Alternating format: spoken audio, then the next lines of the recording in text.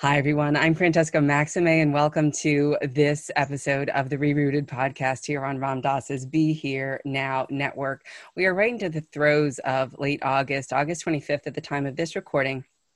And we are still in the pandemic. COVID is still very much a part of what is happening in the world right now, as well as the uprisings and as well as the protests and the Black Lives Matter social justice and equity movement toward racial equity for all beings.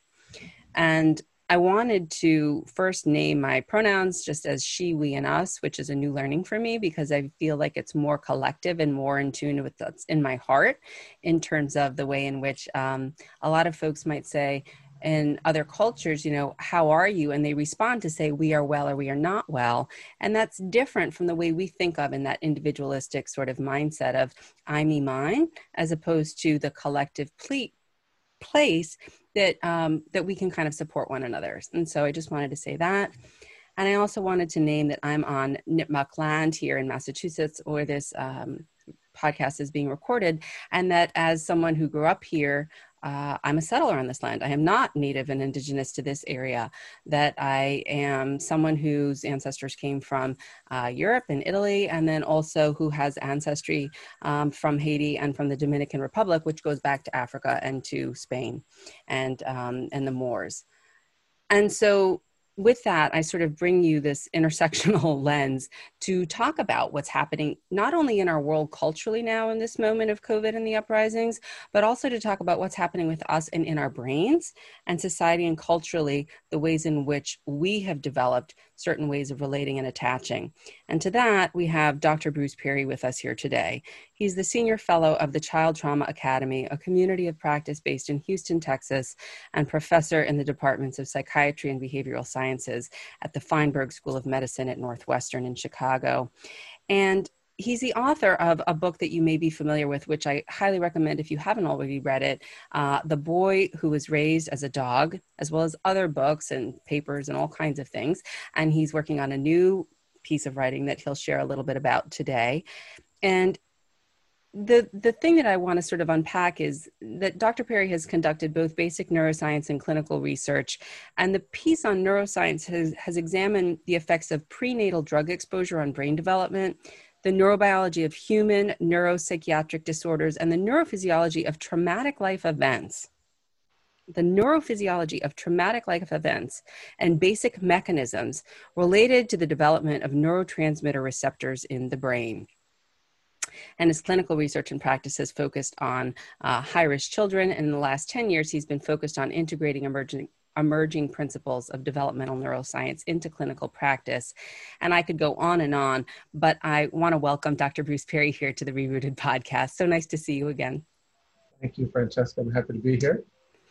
I have to say, you mentioned the book I'm working on, and literally this morning I was writing about visiting a Maori community. And one of the things that was so striking to me was when it was a ceremonial greeting process that involved singing me onto the land, greeting me onto the land, and then for the next 2 days, spending time with that community. And one of the things that was so fascinating for me was that when anybody got up to speak, they would kind of stand in a place in this big building so that everybody could see them. But the first thing they did was exactly what you did, is they kind of walked through their own, who they were in context of where they came from, and who their ancestors were. And, my grandfather was so-and-so, and my great-grandfather was so-and-so. And so it was, as you were doing the introduction, I thought of that and thought how important it is that that's part of the way we can actually enter into healthy relational connection with people, is to understand, how did you get to this point, and how did I get to this point? And it really, I think, helps define the parameters of a relational interaction. So beautiful to sort of hear that. And I'm curious about your experience there with the Maori people and sort of what brought you there and what you were writing about and things like that. Is that something you want to share a tiny bit about in terms of your piece of writing now, or should Sure. we Yeah. leave I mean, that? I'm working on a book with, and by the time this is aired, it's probably going to be public, but I shouldn't say anything right now. Uh-huh, that's But fine. I it's a understand. book, and it should be come out in the spring if I finish it. But a big part of it is about it's about understanding the impact of trauma on the individual and how that influences the way we think, feel, behave, and really not just from a medical lens. It's more focused on the pervasiveness of traumatic experiences in life Mm, and how that impacts our communities and our sport and our society and there's a lot of conversations about different aspects of how that influences your risk for mental health issues or physical health issues or social health issues. And there's a lot of conversation about inequities, racism, structural racism, and things that I think are of interest to people that are listening to this. yeah. So, Well, and the chapter I'm working on right now is about the power of community and how that's so undervalued in our current Western formulations of mental health service delivery. We think you have to go to the doctor to get healed, and part of what I was learning, I'm writing about how I started to learn about the power of connectedness, and that in the absence of connectedness, if you didn't have connection to family and community and culture, you could go to the best psychiatrist in the world and get all the evidence-based practices and you would not get better. mm, But if you were in a connected community, you most of the time could heal without seeing any doctoral level clinician. And so I was seeing these two parts of this spectrum and realizing that, here I am, I have doctoral degrees and I've been trained in the medical model, and I thought I was doing all this stuff to help people recover from their traumatic experiences, and we were not very effective. And when we started to look carefully at what was going on, it turns out that the kids that were in safe and stable environments were getting better, and the kids that were not weren't getting better. right. And the impact of our intervention was a tiny fraction of what was really making them get better.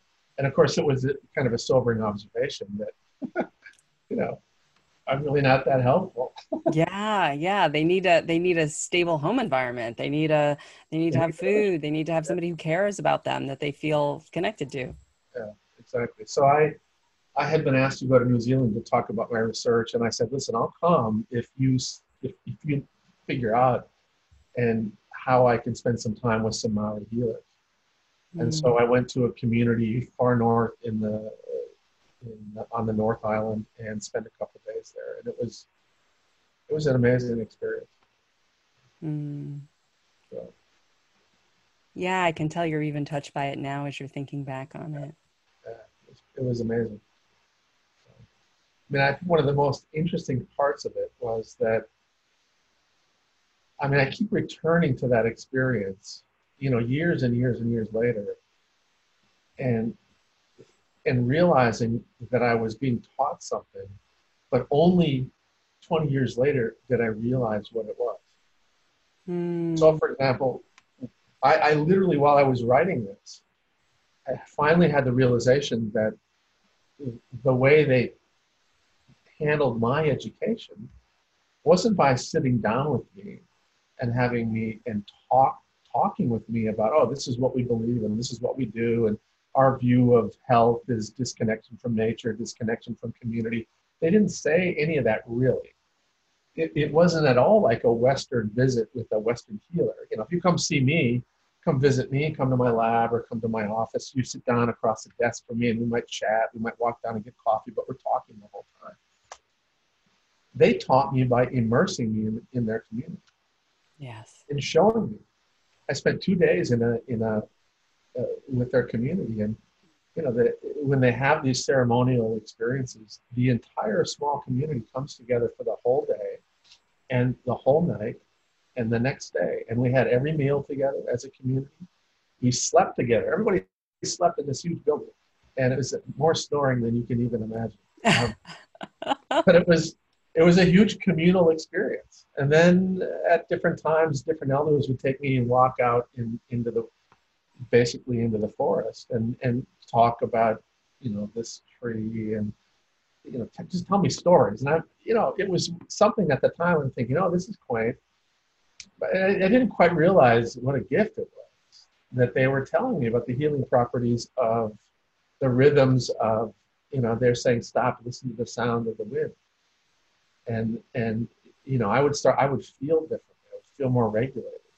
And it wasn't until later on I realized, wow, that was like, I was so relaxed. And then I got, oh, it was the sound of the stream, the bubbling of the stream, and the wind, and seeing, and literally the visual image of the leaves going back and forth in this rhythmic thing. And that was the medicine.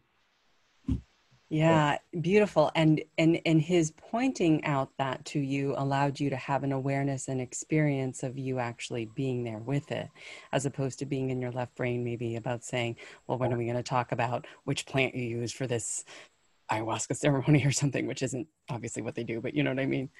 And so Francesca reminded me of when you have a little child and you point to something and you go, that's hot. And don't touch, that's hot. And as soon as you look away, every little child's going to go over and touch it. And then they go, okay, I know what you mean. That's hot. And you're like, I told you that's hot. Why did you touch that?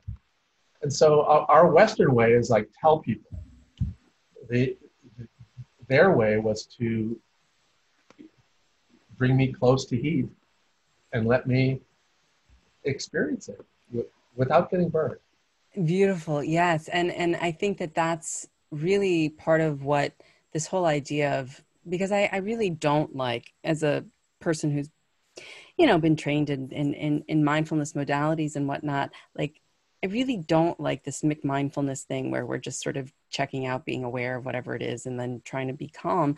That really what it is arriving in the present moment and just seeing what's actually here, opening up to the present moment to take in those leaves swaying, take in, oh, I have a sense door of my ears that can hear a babbling brook if I'm open to noticing that there's a babbling brook here. And then notice what happens in my nervous system and to the way in which I'm breathing when I open to that direct experience. Yeah. And this idea of allowing your own self to receive the direct experience in that kind of a setting, to me, what I hear you saying is that it felt okay. You felt like he was a trustworthy person that you could open up to in terms of that receiving and vulnerability. And that in a way, I feel as though in our culture, when we come back here, forget about not valuing so much that connective, communal, sort of land-based, way of being that you describe culturally overall, but that there's something there that almost makes us push away from trusting that it might be okay to have that kind of space, and that kind of space itself in the holding container of a connected relationship would itself be the healing. And I'm wondering what you have to say about that in terms of what we are not doing right or could do differently if we perhaps had a little bit of faith that something transformative and beneficial could emerge from that kind of a space. I think one of the things that experience allowed me to see as well was the ability to continue to benefit from moments when you're fully present. And so it's not as if I think one of the big fears of so many people is it has to do with they want to get something out of the minute, of the moment. What do I take out of this? As opposed to just be. And the interesting thing is most people don't realize that when you actually learn from an experience, you don't learn from the experience. You learn from reflection on the experience. So that's, if you don't think about uh, and think back towards what happened when I went over and touched that hot thing, you're not going to learn. You learn it because you revisit it and you revisit it and you revisit it in your head when you have reflective moments. And this is one of the things that we're terrible at in our culture, is that we're so we are so sensory overloaded that we pull ourselves out of those reflective moments. And I think that, again, I think that many people end up using kind of mindfulness as a time to calm down and be reflective, as opposed to the reality of just being in that moment. They want to get something out of the moment. And so what they're getting out of the moment is, I'm going to reflect on something, and I'm going to pull a reflection out of this moment, and I will have grown, as opposed to like, just let the wind flow over you. Right. Just breathe. And that's a very hard thing to do with a lot of us. We are so much of our world is getting us to be goal oriented, get in and get that trauma narrative. You got to drill down in, and you're not going to do anything positively therapeutic if you don't talk with them. If you just hang out with the kid and look at them and smile, how can that be therapeutic? You mean you just sat there with the kid? You didn't do, what did you say? What did they say to you? And, it's like, they didn't want to talk. It's okay. I didn't want to talk either. Right. But this is something that we are not good at teaching, and I think we're not. It's part of what drives me a little bit crazy about our Western way of mental health service delivery and mental health, just our mental health system. We even talk about evidence, evidence-based this and evidence-based that. We're always trying to get, measure things and measure it. And I'm not opposed to measurement. It's just that I think that if you are so goal-oriented in the interaction, you're basically defeating the power of the moment. Every time you try to get something out of the moment, you're taking the magic and the power out, the transformative power out of that moment. And so we end up being inefficient in our efforts to help. And over time, what you realize is, if you do sort of traditional therapeutic work, you find that you've stumbled into a therapeutic moment. It's like by accident. It's sort of like, wow. And you realize, wow, that was powerful. But then you didn't. It wasn't by accident. Exactly. Well, Gene Gendlin, the philosopher / Rogerian, sort of the founder of focusing, that I have a couple of different certifications in that, and just really appreciate the felt sense and what's emergent within us when we sort of tune into the present moment. Sort of talks a lot about, like, when you were looking at what the evidence, what were the outcomes, like who was successful in therapy, and his noting was that, well, the people who were successful had a capacity to access what he called the felt sense. Yeah. And those who didn't and weren't successful, no matter what you threw at them, wasn't really moving. Yeah. And to your point, it's that capacity to maybe be present, be curious, be with whatever's here.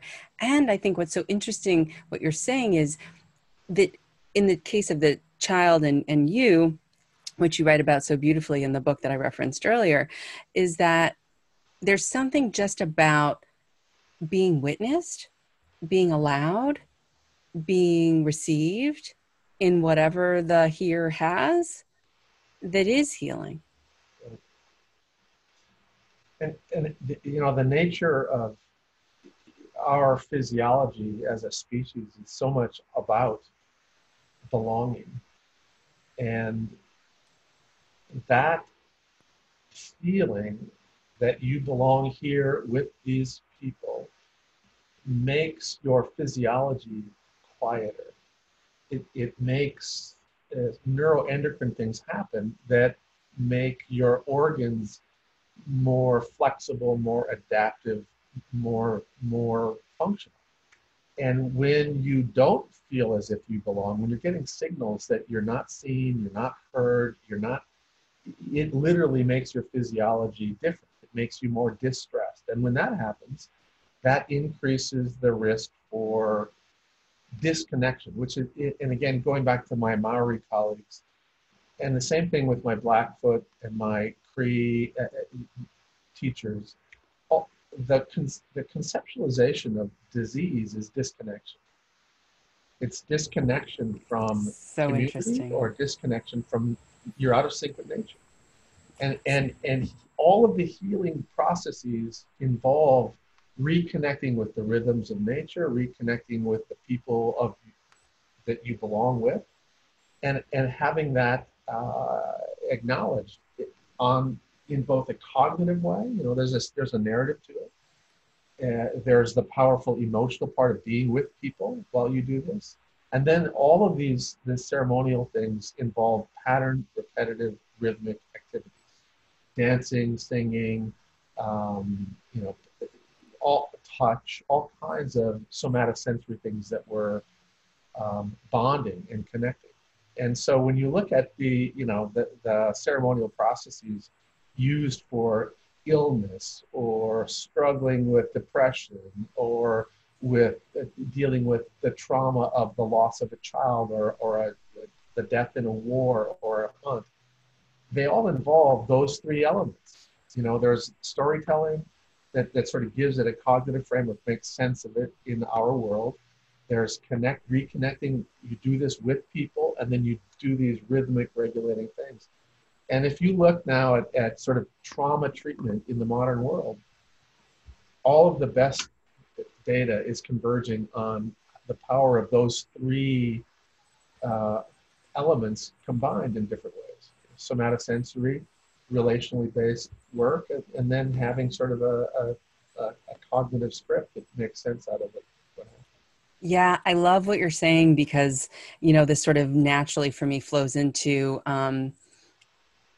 how we can use, and you obviously have the neurosequential clinical model that you teach and do trainings in that people can learn more about if they want to sort of unpack some of like, how do we sort of start integrating this in our practices? So certainly pointing people to that. But how do we think about these things, right? Like, as you're saying this, I'm visioning, well, guess what? When there were folks who were kidnapped and brought over here and enslaved for centuries, one of the things that was taken away was their drums. One of the things that was taken away was, and then we look at things like, song and dance, as you're talking about, and the way in which the collective and the community sort of is rebuilt as a scaffolding, if you will, in a sort of subversive way, if you will, even in ways where, I've had to sacrifice my spiritual practices, my connective practices, because I've come here against my will, but now I'm being baptized as a Christian and I'm being put into churches. How am I going to use the church and the song and the choir and, to sort of recalibrate what I know I need in order to be resilient? And I just wonder if you could sort of talk about how you see this playing out in terms of the racialized society that we're in now and the way in which Black Americans are finding ways to sort of stay perhaps resilient or always have really, and the ways in which perhaps, for lack of a better word, Americans who've acclimatized to become white or assimilate and whatever, have had to give up sort of these practices in order to quote unquote make it as white Americans. Can you unpack some of this in terms of racial lines now? Yeah, well, there's a lot in there, of I course. know, just a little thoughts, So, well, reflections. I think that the thing for me that's so both heartbreaking and heartening is that when colonization or slavery came into these communities, these indigenous communities, or destroy the families in Africa who were stripped away from their culture, stripped away from their community, stripped away from their family, and brought over to North America. There was this powerful fragmentation of the anchors that help you feel like you belong and keep you healthy. And so if you look at any First Nations community, any indigenous community across the planet that's been colonized and had this sort of cultural fragmentation, there's two things that are present. One is they are resilient, because to survive that in literally decades and generations of intentional both genocide and then cultural genocide, that's pretty resilient to still be here. The second thing is that because of this sort of fragmentation of these physiologically meaningful anchors of family and culture, there are higher rates of trauma-related or stress-related health and mental health issues. And so if you look at suicidality, you look at physical health risk, you look at risk for all kinds of other things in those groups and that have been colonized or marginalized. There just is more, if you will, physiological demand. There's just been a heavier load, a bigger burden that they've had to carry as a people, and as a result, it's been harder on their health. And then what you see is that in places where there is sort of the reweaving of some fragment of culture, as you say, it could be elements of assimilation. It could be basically taking some of the Scottish folk songs and turning that into the blues, and taking gospel music and using that to provide rhythmic, repetitive stuff, creating, as we're writing about in this book, the church home, where you spend hours and hours and you get relational connections, and you get, all kinds of strengths from the community are present, and you belong to your church home. This helps you basically survive and thrive in these environments that are otherwise pretty harsh. And now the sad thing about that is that, these are transgenerational processes, and they influence the physiology of the individual in a given generation, but they also influence that individual's chromosomes. So and this is one of the wonderful adaptive things about human beings, is that when we're put in certain situations of duress, we can go through literally physiological adaptations. We'll turn certain genes off and we'll turn other genes on, and it'll increase the probability that we'll survive these harsh conditions. But that will get passed to the next generation, even if those harsh conditions don't exist. So you'll be physiologically primed for a harsher world than you may be growing up in, and that makes you have a mismatch between kind of what's going on in the world now and what your body's expecting. And so that can increase, again, risk for a variety of physical health things like diabetes, hypertension, et cetera, things that are overrepresented in those marginalized populations. So you look at Maori, Aboriginal, Cree, African American in the U.S., all of them have increased rates of these physical health issues that are connected to your stress response. Now, the good news is that you can, if you have enough generations of stability and predictability and nurturing and belonging, you can kind of, your physiology gets back more towards neurotypical or neuroregulated or typical regulated. The unfortunate thing is that what we haven't appreciated until I think more recently is that even though there is no slavery anymore, even though there have been laws passed that are supposed to uh, promote equality, equality does not exist. And individuals who are growing up in our society who are of either indigenous or African American or other, there are other groups as well that are marginalized. You will experience all day long little,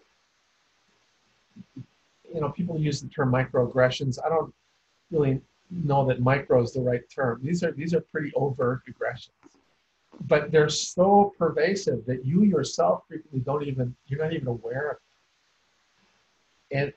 But your body is. And so what happens is you're continually getting these nonverbal and sometimes overt verbal signals, these subtle signals that you don't belong. And when your brain gets the signal that you're not part of the group, it activates your stress response. So you're continuing to get these little signals that keep those chromosomal epigenetic changes from generations ago alive. And so your risk persists from generation to generation as opposed to fading.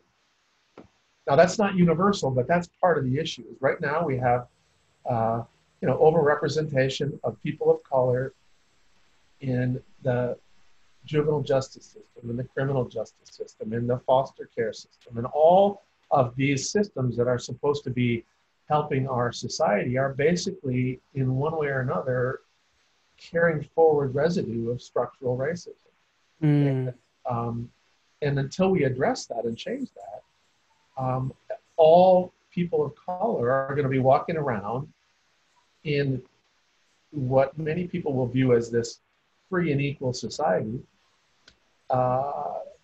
having physiologically unequal experience. Right. Anyway. Not feeling safe, feeling as though, and literally, whether it's aware or not, I had some experiences actually last week that I can still feel are physiologically in my body that, I wrote about it, and I think I said, I can feel my telomeres fraying and and it's true in that sense of I know when there's something that's in my body still that isn't quite somaticized or isn't quite metabolized or released or whatever it is. And sort of, it does take a little bit of time. And thank goodness for me, I have enough practices and awareness around sort of recognizing when the bigger macro, micro sort of aggressions are happening. And as someone who has a lot of light skin racial advantage as a multi-ethnic person, I have not sustained some of the kinds of real micro, macro, aggressions and just frankly, prejudice and racism that I know some of my Black brothers and sisters do. And so this idea of, do you want to say something? Well, what I was going to say is that one of the unfortunate aspects of addressing these issues, that we kind of goes back to what we were talking about earlier, is that the Western view of mental health service delivery, or the Western view of education, the Western view of even parenting, we're not providing enough of the kinds of experiences that would reverse some of those changes. Because what we know is the major way that these changes in your body will be reversed is through touch. Touch and somatosensory, really sort of somatosensory experience. But as you were growing up and going to whether it was public school, do we touch our little kids? No. Little kids go through the day with much less touch than they used to go through, than they're supposed to go through the day with.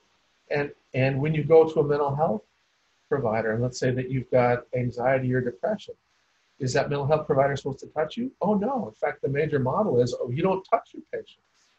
And so all kinds of things that we know actually would reverse the physiology all the way down to the chromosomes of these problems, we view as fringe.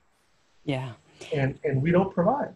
Yeah. And I think to sort of unpack this and go a little further, I see that as a consequence of whiteness, what I'm calling whiteness. You're nodding. And I guess, and when I say that, what I sort of mean by that is the system that has been set up by, frankly, certain white men early on, back in the day, as colonizers and as settlers, to bring in the kind of wealth generation that is required to gain, financial or economic gain, that uses extractive and exploitative labor practices in order to do that. So, a lot for me and none for you, and that there's something in that systemization over centuries that had been legally enforced, and then race was created as the division to keep masses of people from being in that place of belonging together. That the human inclination and sort of way of being around solidarity of, we're all laboring here. This stinks. These guys are trying to take everything from us. Let's connect. That was what race was constructed in response to say, no, you who are white and more like us are going to be entitled to certain kinds of benefits, whereas you who have darker levels of melanin or greater levels of melanin are not going to be able to have access to that. And furthermore, we're going to dehumanize you in particular ways.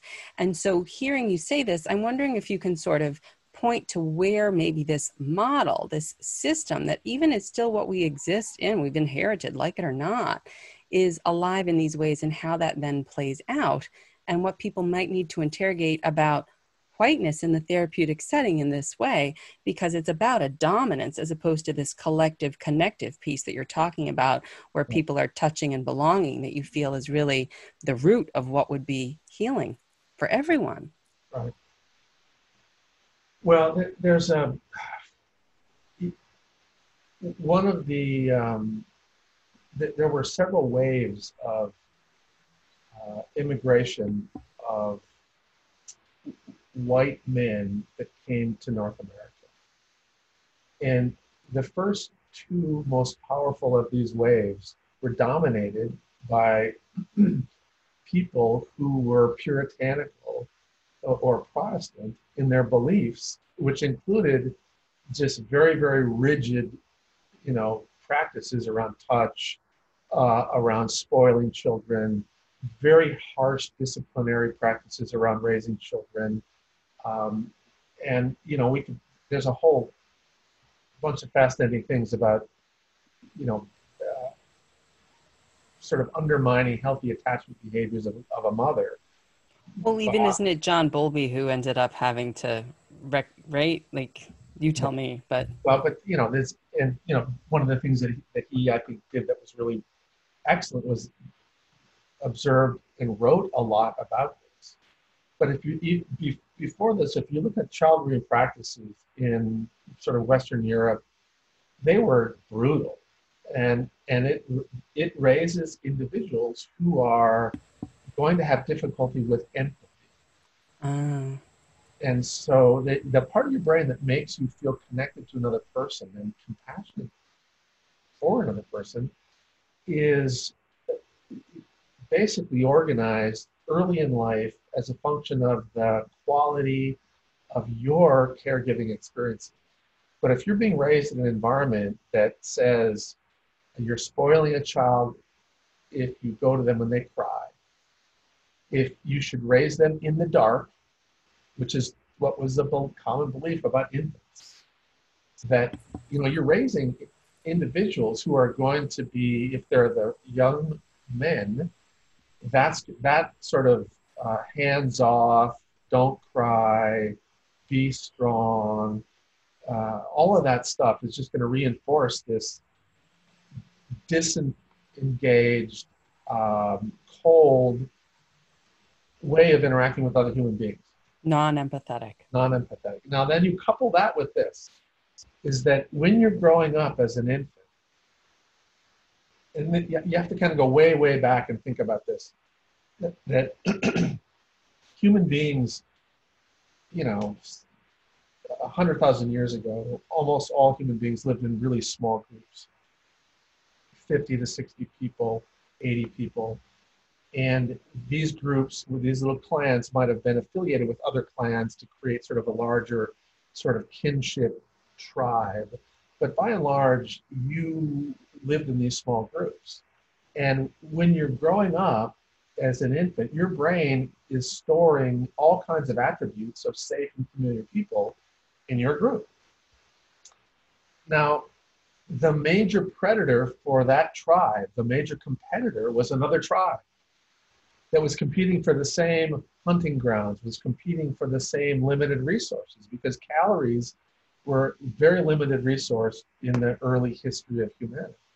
And so if you ran into somebody out hunting who looked a little bit different from you and had attributes that were different from your tribe, spoke differently, wore different garb, may have a slightly different skin color, your brain would automatically view them as a potential threat, as opposed to somebody to feel like you should connect with them. And so the human brain has this very powerful us or them mechanism.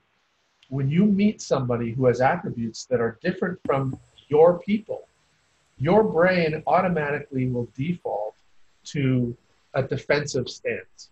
Now, that doesn't mean you're racist. It just means you're defensive. Well, your physiology is saying, I need to protect myself. Right. That this, I don't know who you are. I don't know if I can trust you. My default is I can't trust you. Instead of the default being, hey, people, this is awesome. Default is like, uh-oh. Now, the problem is if that gets coupled with a hateful belief or a racist set of beliefs, that becomes a very powerful reason to marginalize another people and dehumanize them. And so this is, I mean, if you look at the name of, I don't know, for example, the Inuit. Inuit means humans. And if you look at the Cheyenne name for the Cheyenne, means the people. The Lakota name for the Lakota means we are the humans. The Lakota name for other tribes are dehumanizing. And so this is what human beings have always created in us and them. And one of the easiest ways to do that is with skin color. Because the human brain, you look at all this, the way we make sense out of the world, the most powerful sensory input that our brain pays attention to is vision. So if we see differences that are visual, they have more valence, more power. And so it's a lot easier to take somebody's brain and say, hey, that person with skin color that's darker than you is different from you, as opposed to that person who has a different form of forming relationships and they're not as warm, they're different from you. Your brain goes, hey, you're the same skin color as me, you're hateful, that's fine. You're white though, so we're buddies. Yeah. And I think that these internal physiological biases about, early developmental experiences, the physiology of creating an us and them, skin color, and then you just couple that with some hateful beliefs, and it really it takes off. It's sort of like the perfect storm. Yeah, it's so wonderful but horrific to hear you describe it. And I also want to emphasize that, the hateful beliefs are systematized and strategically reinforced over centuries through policies that perpetuate this system of division in service to not belonging, in service to divide and conquer, in service to extraction and subjugation. So just sort of more from that policy macro lens, if you will. And what you're talking about is precisely important. And that it's not like we couldn't possibly ever change our beliefs. It's that there's been a very intentional, very sustained, very strategic, very ongoing campaign, if you will, to create legal structures and systems to make sure we continue to have these particular experiences and imprintings. And that's been reinforced by the media.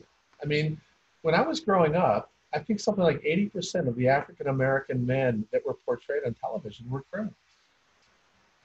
And here's the thing about the brain. Your brain's organized from the bottom to the top. the top part is the cortex that tells time. And it's kind of the smart part of your brain.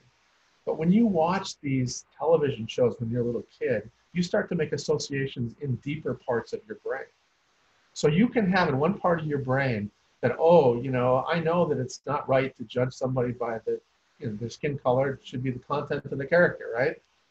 Everybody has that little blurb up there in their cortex. But if you've got down in the lower parts of your brain, literally years and years and years and years of being exposed to biased television, you have what we call implicit bias. And so you'll see a kid on the street, and if they're Caucasian and they're dressed a certain way, you'll think of them differently than a black kid who's dressed the exact same way. You'll go, oh, I got to better watch out for that kid. Keep my eyes on him. And it's that this is what we have to fight against. Right. We have to recognize that we all have elements of these toxic narratives in our head that we should start to become aware of. Right. And change. Right. Most people, there's a lot of people out there, particularly people that are very, the top part of their brain is very liberal, right? I don't yes. I don't have that racist bone in my body, right? Right. Yeah. The reality is they've got the same shit.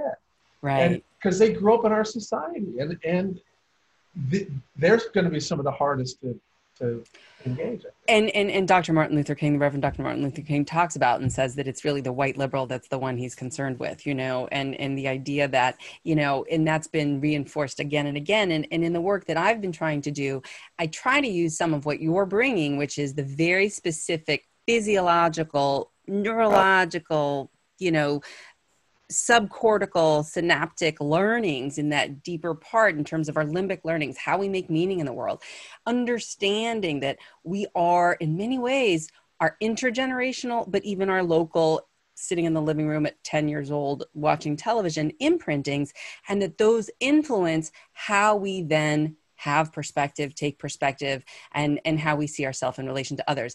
And that awareness, bringing awareness to it, as you say, is part of the first step to saying, all right, I am going to be imprinted, because right now, the way that this society is structured, I am going to be imprinted. How and what is imprinting me? How aware am I of that? And then this is the next piece. How am I not going to be stuck in maybe shame or defensiveness or dismissiveness around this piece that you just said, which is, I'm not that, I'm not racist. And why being anti-racist, which is what I invite people to be, is to actually just call out and name, hey, you know what? This is it. We live in a world where there is this kind of imprinting, subjugation, oppression, whatever it is, and that we're physiological beings that receive that. And then it's our job to be aware of that and then be anti-racist and not assume that we're non-racist, because that's just going to be us running the software program that we've gotten, which we just said, which you just know, is going to be predicated on a domination narrative, which we don't want. Right. And this is why I think one of the most important things, kind of going back to our conversation before we started taping, that one of the most powerful things you can do to kind of begin to change these deeper associations you have is have real experience. Racism isn't something that you're going to read yourself out of. You need to actually have real life experiences. And if you're lucky enough, you may have a friend or a colleague who's willing to mentor you, but you have to recognize that you're going to be a mentee. You don't know shit about what their world is like. And so be open to learning. And I have to say, I'm a very lucky man, because I have many people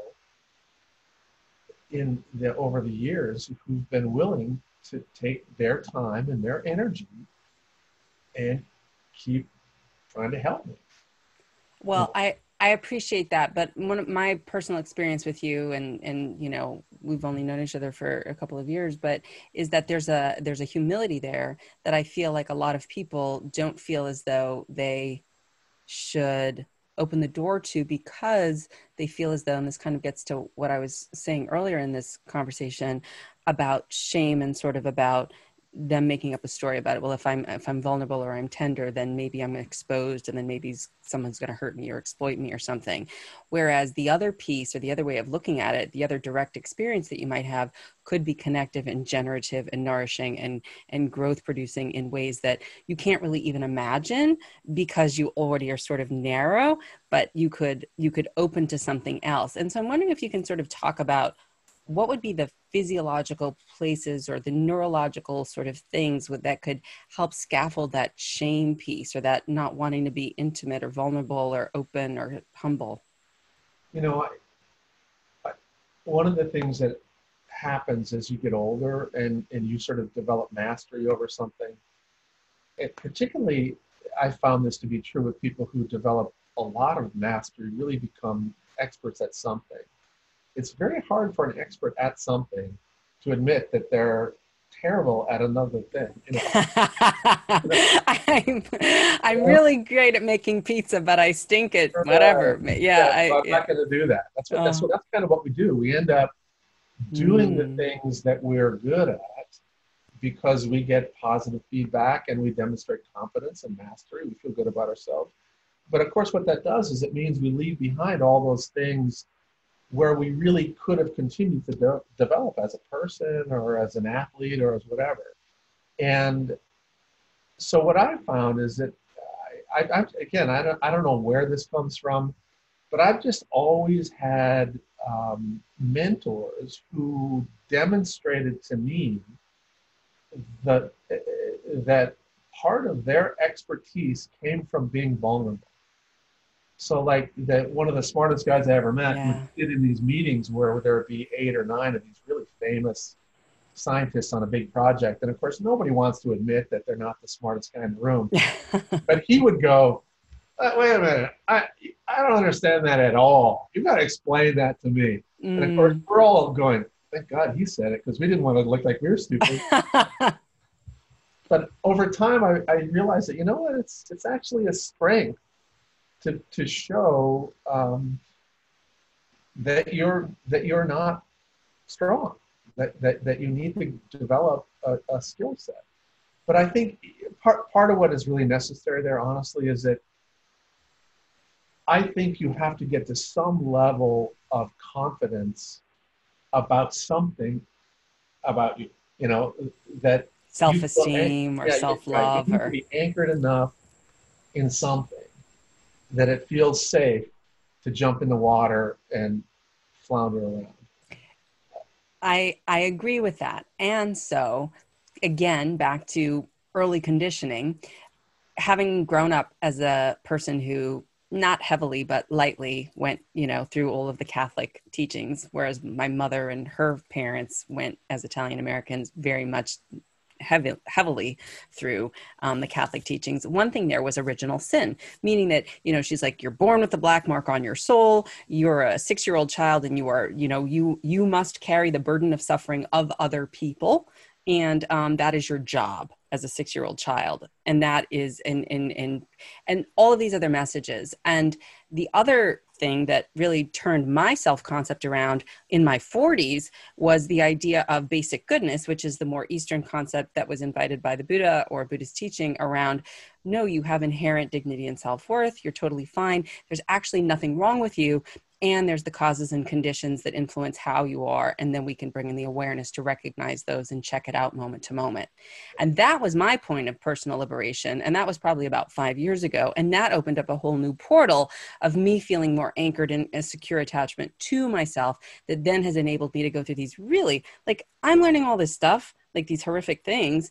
And I'm like overwhelmed, but I'm not ashamed. I'm just like sad, right? And then I want to do something about it. But it's not like I'm bad. It's like it's bad, and there's a big difference there. And so to what you're saying, I hear you say is that, and so where does someone who has that limbic conditioning of, original sin, you know what I mean? You're born bad or something. They have that belief. How do they begin to unpack that? Yeah, I think that what you just said is so absolutely important that, and there are a lot of people who just grow up feeling inadequate, incomplete, not good enough, in some way. And of course, that makes it even harder for you, as you're just talking about, to then say, hey, I'm going to demonstrate another area of incompetence. Right, I'm right, also right. bad at this. Right, right, right, Um, right. so again, when those folks are confronted with something they're not good at, they tend to be defensive, right? So this is what like the classic narcissistic injury, right? If you feel inadequate from the time you're little, you basically will overblow and distort your importance and your power, and you'll be incredibly defensive if anybody is critical of something. That sounds familiar, but Right. anyway, Yes, I know. We won't talk about we won't go politics. there. But so I do think this is a very hard thing, and this is one of the reasons I think, for example, Brene Brown's work, she talks about, it's positive psychology. She talks about the inherent value, recognize the goodness in yourself. And there's a lot of other people who do this. I think that's one of the reasons that she's so popular, is that so many people grow up feeling inadequate somehow. And just sort of the realization at some point that, everybody's like has these little imperfections, and nobody's perfect like I thought they were. And, bodies aren't supposed to look like Barbie. And, whatever, Right. whatever the issue is, whether it's your body or how smart you are, how good you are as an athlete, it's hard to lose those things. They're deeply ingrained, but the beginning of that, I think, is insight that, I'm sure that it wasn't overnight that you made that transition from original It sin. was really, it Oh, really really? was, because I got arrested and I spent a night in jail and I said, there's nothing good for me here. What happened? And I was kind of like, there was some shift that happened. Like, I don't know what I'm doing with my life. I had, There was like an epiphany moment. well, it was something that I knew that whatever I had been doing wasn't effective. And I didn't know, because I was always a seeker, what the answer was going to be. But there was something about that experience, about noticing that I was actually in prison overnight with a bunch of people who never had the kinds of opportunities that I had had in life, and that they had been there before and may be there again. And that I was, trying to use whatever I had been given, but that I didn't feel like I knew what to do with. I didn't feel good about myself, right? Like I was good at a lot of things. I'd had a lot of success, but I still felt crappy about myself. And that was a portal to say, like, no, stop, full stop. What are we going to do? And that was then that receptacle that I was more open to something a little different, which became the somatic, experiential kinds of work and mindfulness kinds of teachings that I then received and used to ground myself. And so when those were dropped in, and it was the neurophysiological psychoeducation piece that I learned about, I was like, well, then there's an explanation. What do you mean? There's an explanation for this. This is my body doing precisely what you just said, Bruce, which is I see threat, I think this way, I'm contracted, I'm rigid, I pull back, or I fight, or I'm aggressive. These are normal physiological responses to perceived threat. When I started to understand that, I was like, well, no wonder I'm doing these things. No wonder why they're carrying over, because I don't have any awareness of why or what might that origin have been. And furthermore, you're the child trauma expert. The kids take on the control they can in order to try to fix a situation that seems overwhelming in the best adaptive way they could, and carry that patterning forward behaviorally, which ceases to function well over time. And then they can't bring themselves up to date, in my experience, when I work with clients, around the fact that, hey, you're 30 now, you made it. You don't have to do that thing anymore. You can tend to the parts of you that were imprinted in such a way that they only knew how to do that for survival, right? And that you can start to make space for something new. So Can I ask one question about that? yes, So yes. prior to that sort of moment when you sort of realized that you this I wasn't didn't have to believe the stories in my head about myself that I was a shitty person or that I wasn't worthy.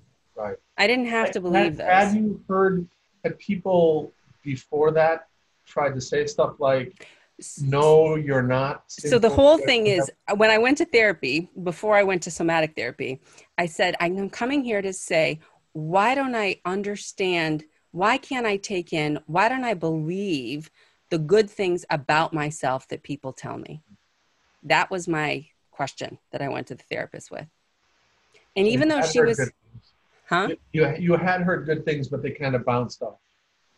Well, they didn't experientially, they didn't sink Yeah, in. right. I didn't feel it. I didn't have a relationship with myself because first of all, my self-concept was in relation to what others' experience of me was. I didn't have that individuated autonomous self-concept of I've, I'm just another being and I'm a unique being because in this systematized version of whiteness, I was too big, I was too loud, I was too articulate or gesticulating or whatever it is. When I was a TV news anchor, my hair was too frizzy, my whatever it was, I didn't fit that Barbie that you just mentioned. And so therefore I was othered in that system. And then I sort of took it on like, well, wait, if I did my hair differently or if I lost weight and then and so then I take it on. But that goes back to your point of an early attachment injury of what I learned with my preoccupied attachment from my dad, right? Dangle a carrot, take it away, dangle a carrot, take it away. And me always trying to figure it out and lean in as opposed to just saying, he's not able to love you, babe. Sorry, cut your losses, move on. Yeah. So, and you're okay. It's not about you. It's about whatever his stuff is. Right. And we want to talk about intergenerational racial trauma. He had it and then some.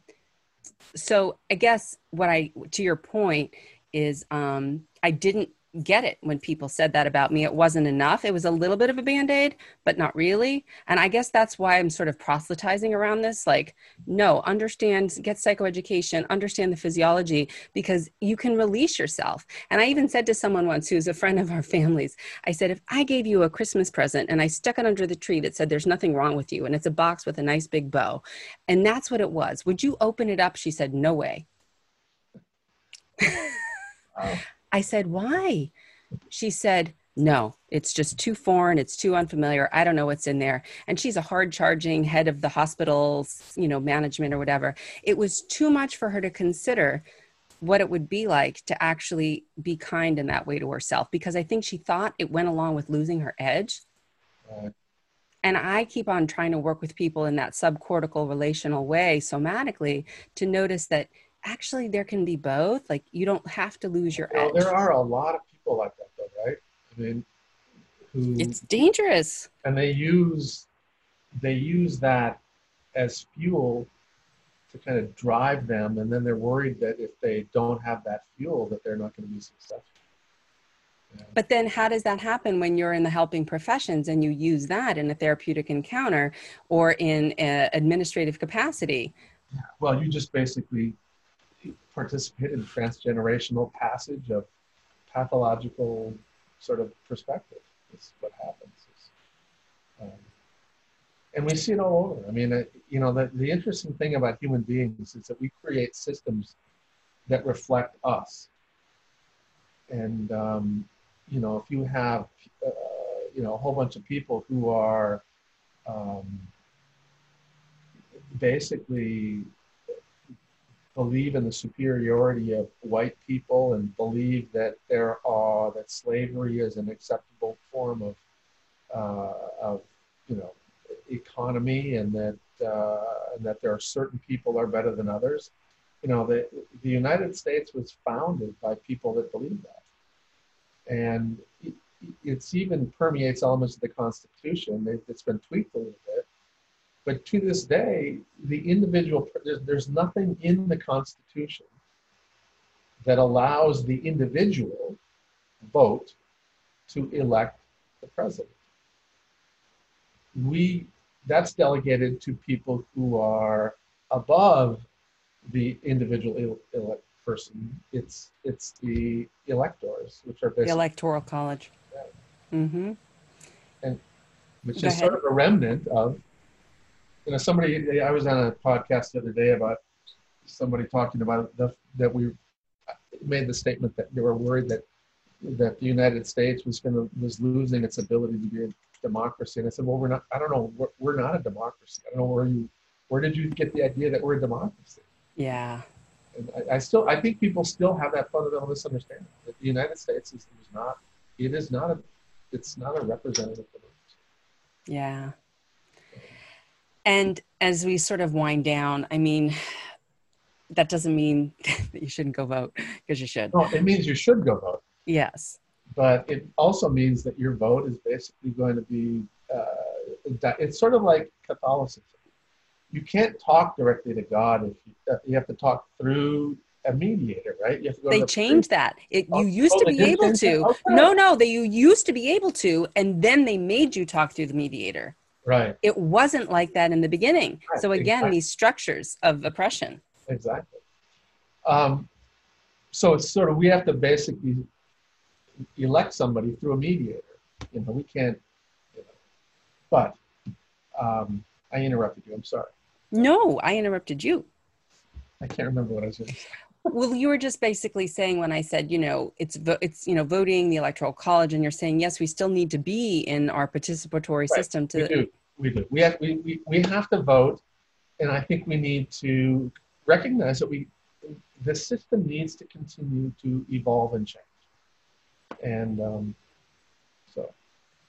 and I think part of that will be ultimately that if we really want to become a democracy, we've got to let people's votes elect who we're voting for, right? If we vote for president, then our votes should count. So. Yes.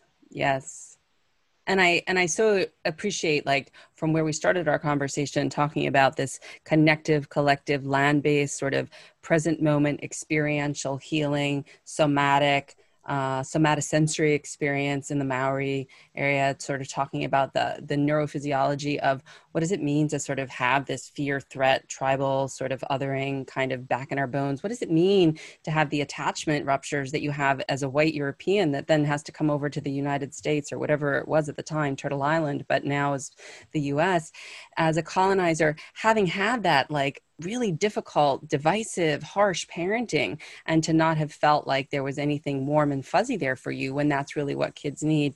And then how does that then, like you say, when married with systems of power and racial difference around our sense door of visual taking in, really then continue into what becomes implicit bias, and then the ways in which our cortex and our upper brain and our lower sort of deeper, more evolutionary brain are sort of at odds sometimes, and how awareness can help sort of intervene there. And that one of the scaffolds might very well be feeling okay enough about yourself so that you can be vulnerable and humble enough to be teachable to a mentor that's trustworthy around these issues about systemic racism or whatever it is, and start to lean in. And that having direct experiences, I heard you say, relationally with people who are different, that are positive and sustaining, different meaning that they look different than you in this case, that is part of what the healing can be.